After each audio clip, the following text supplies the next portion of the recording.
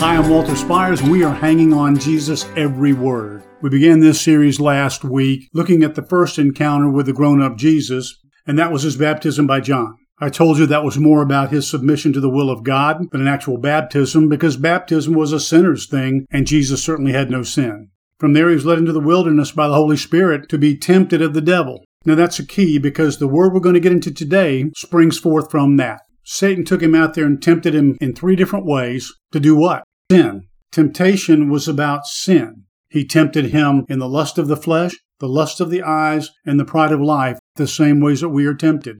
That was our message last time. Go back and listen to it if you need to. But I want to carry that forward because now Jesus begins his earthly ministry. Up to this point, he'd been in Nazareth, a carpenter with his father. He's now 30 years old, beginning his ministry.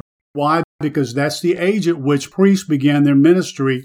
I'm going to give you two verses in parallel Gospels, Matthew and Mark, that tell us exactly why Jesus came and get him off on the wrong foot, especially with people today. In Matthew 4:17, Jesus said, "Repent, for the kingdom of heaven is at hand." Repent of what?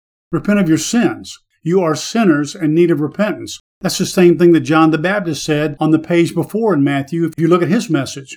Repentance for sin was the message. Why? Because perfect holy God demanded repentance, and then he would give forgiveness. In Mark chapter 1, verse 15, same thing. Jesus said the time is fulfilled and the kingdom of God is at hand. Repent and believe in the gospel. What's the gospel? That's the good news, that Christ has come into the world to save the world. So there you have it, my dear brothers and sisters, a most politically incorrect start to his ministry.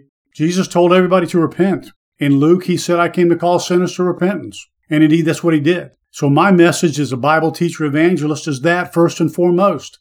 Guess what? Nobody wants to hear it. They want to hear about the love of God. We're going to talk about that. They want to hear about the forgiveness and the grace and mercy of God. We're going to get to that. But isn't it interesting that Jesus' first words out of his mouth when he began his ministry were these: "Repent, for the kingdom of heaven is at hand." And indeed, we all must, for Christ's sake. Amen. To learn more about how you can become a Christian, grow in your walk with the Lord, donate to help keep this ministry going strong, and receive freely of all the biblical content, video, audio, and written, go to onlyjesus.life. That's onlyjesus.life.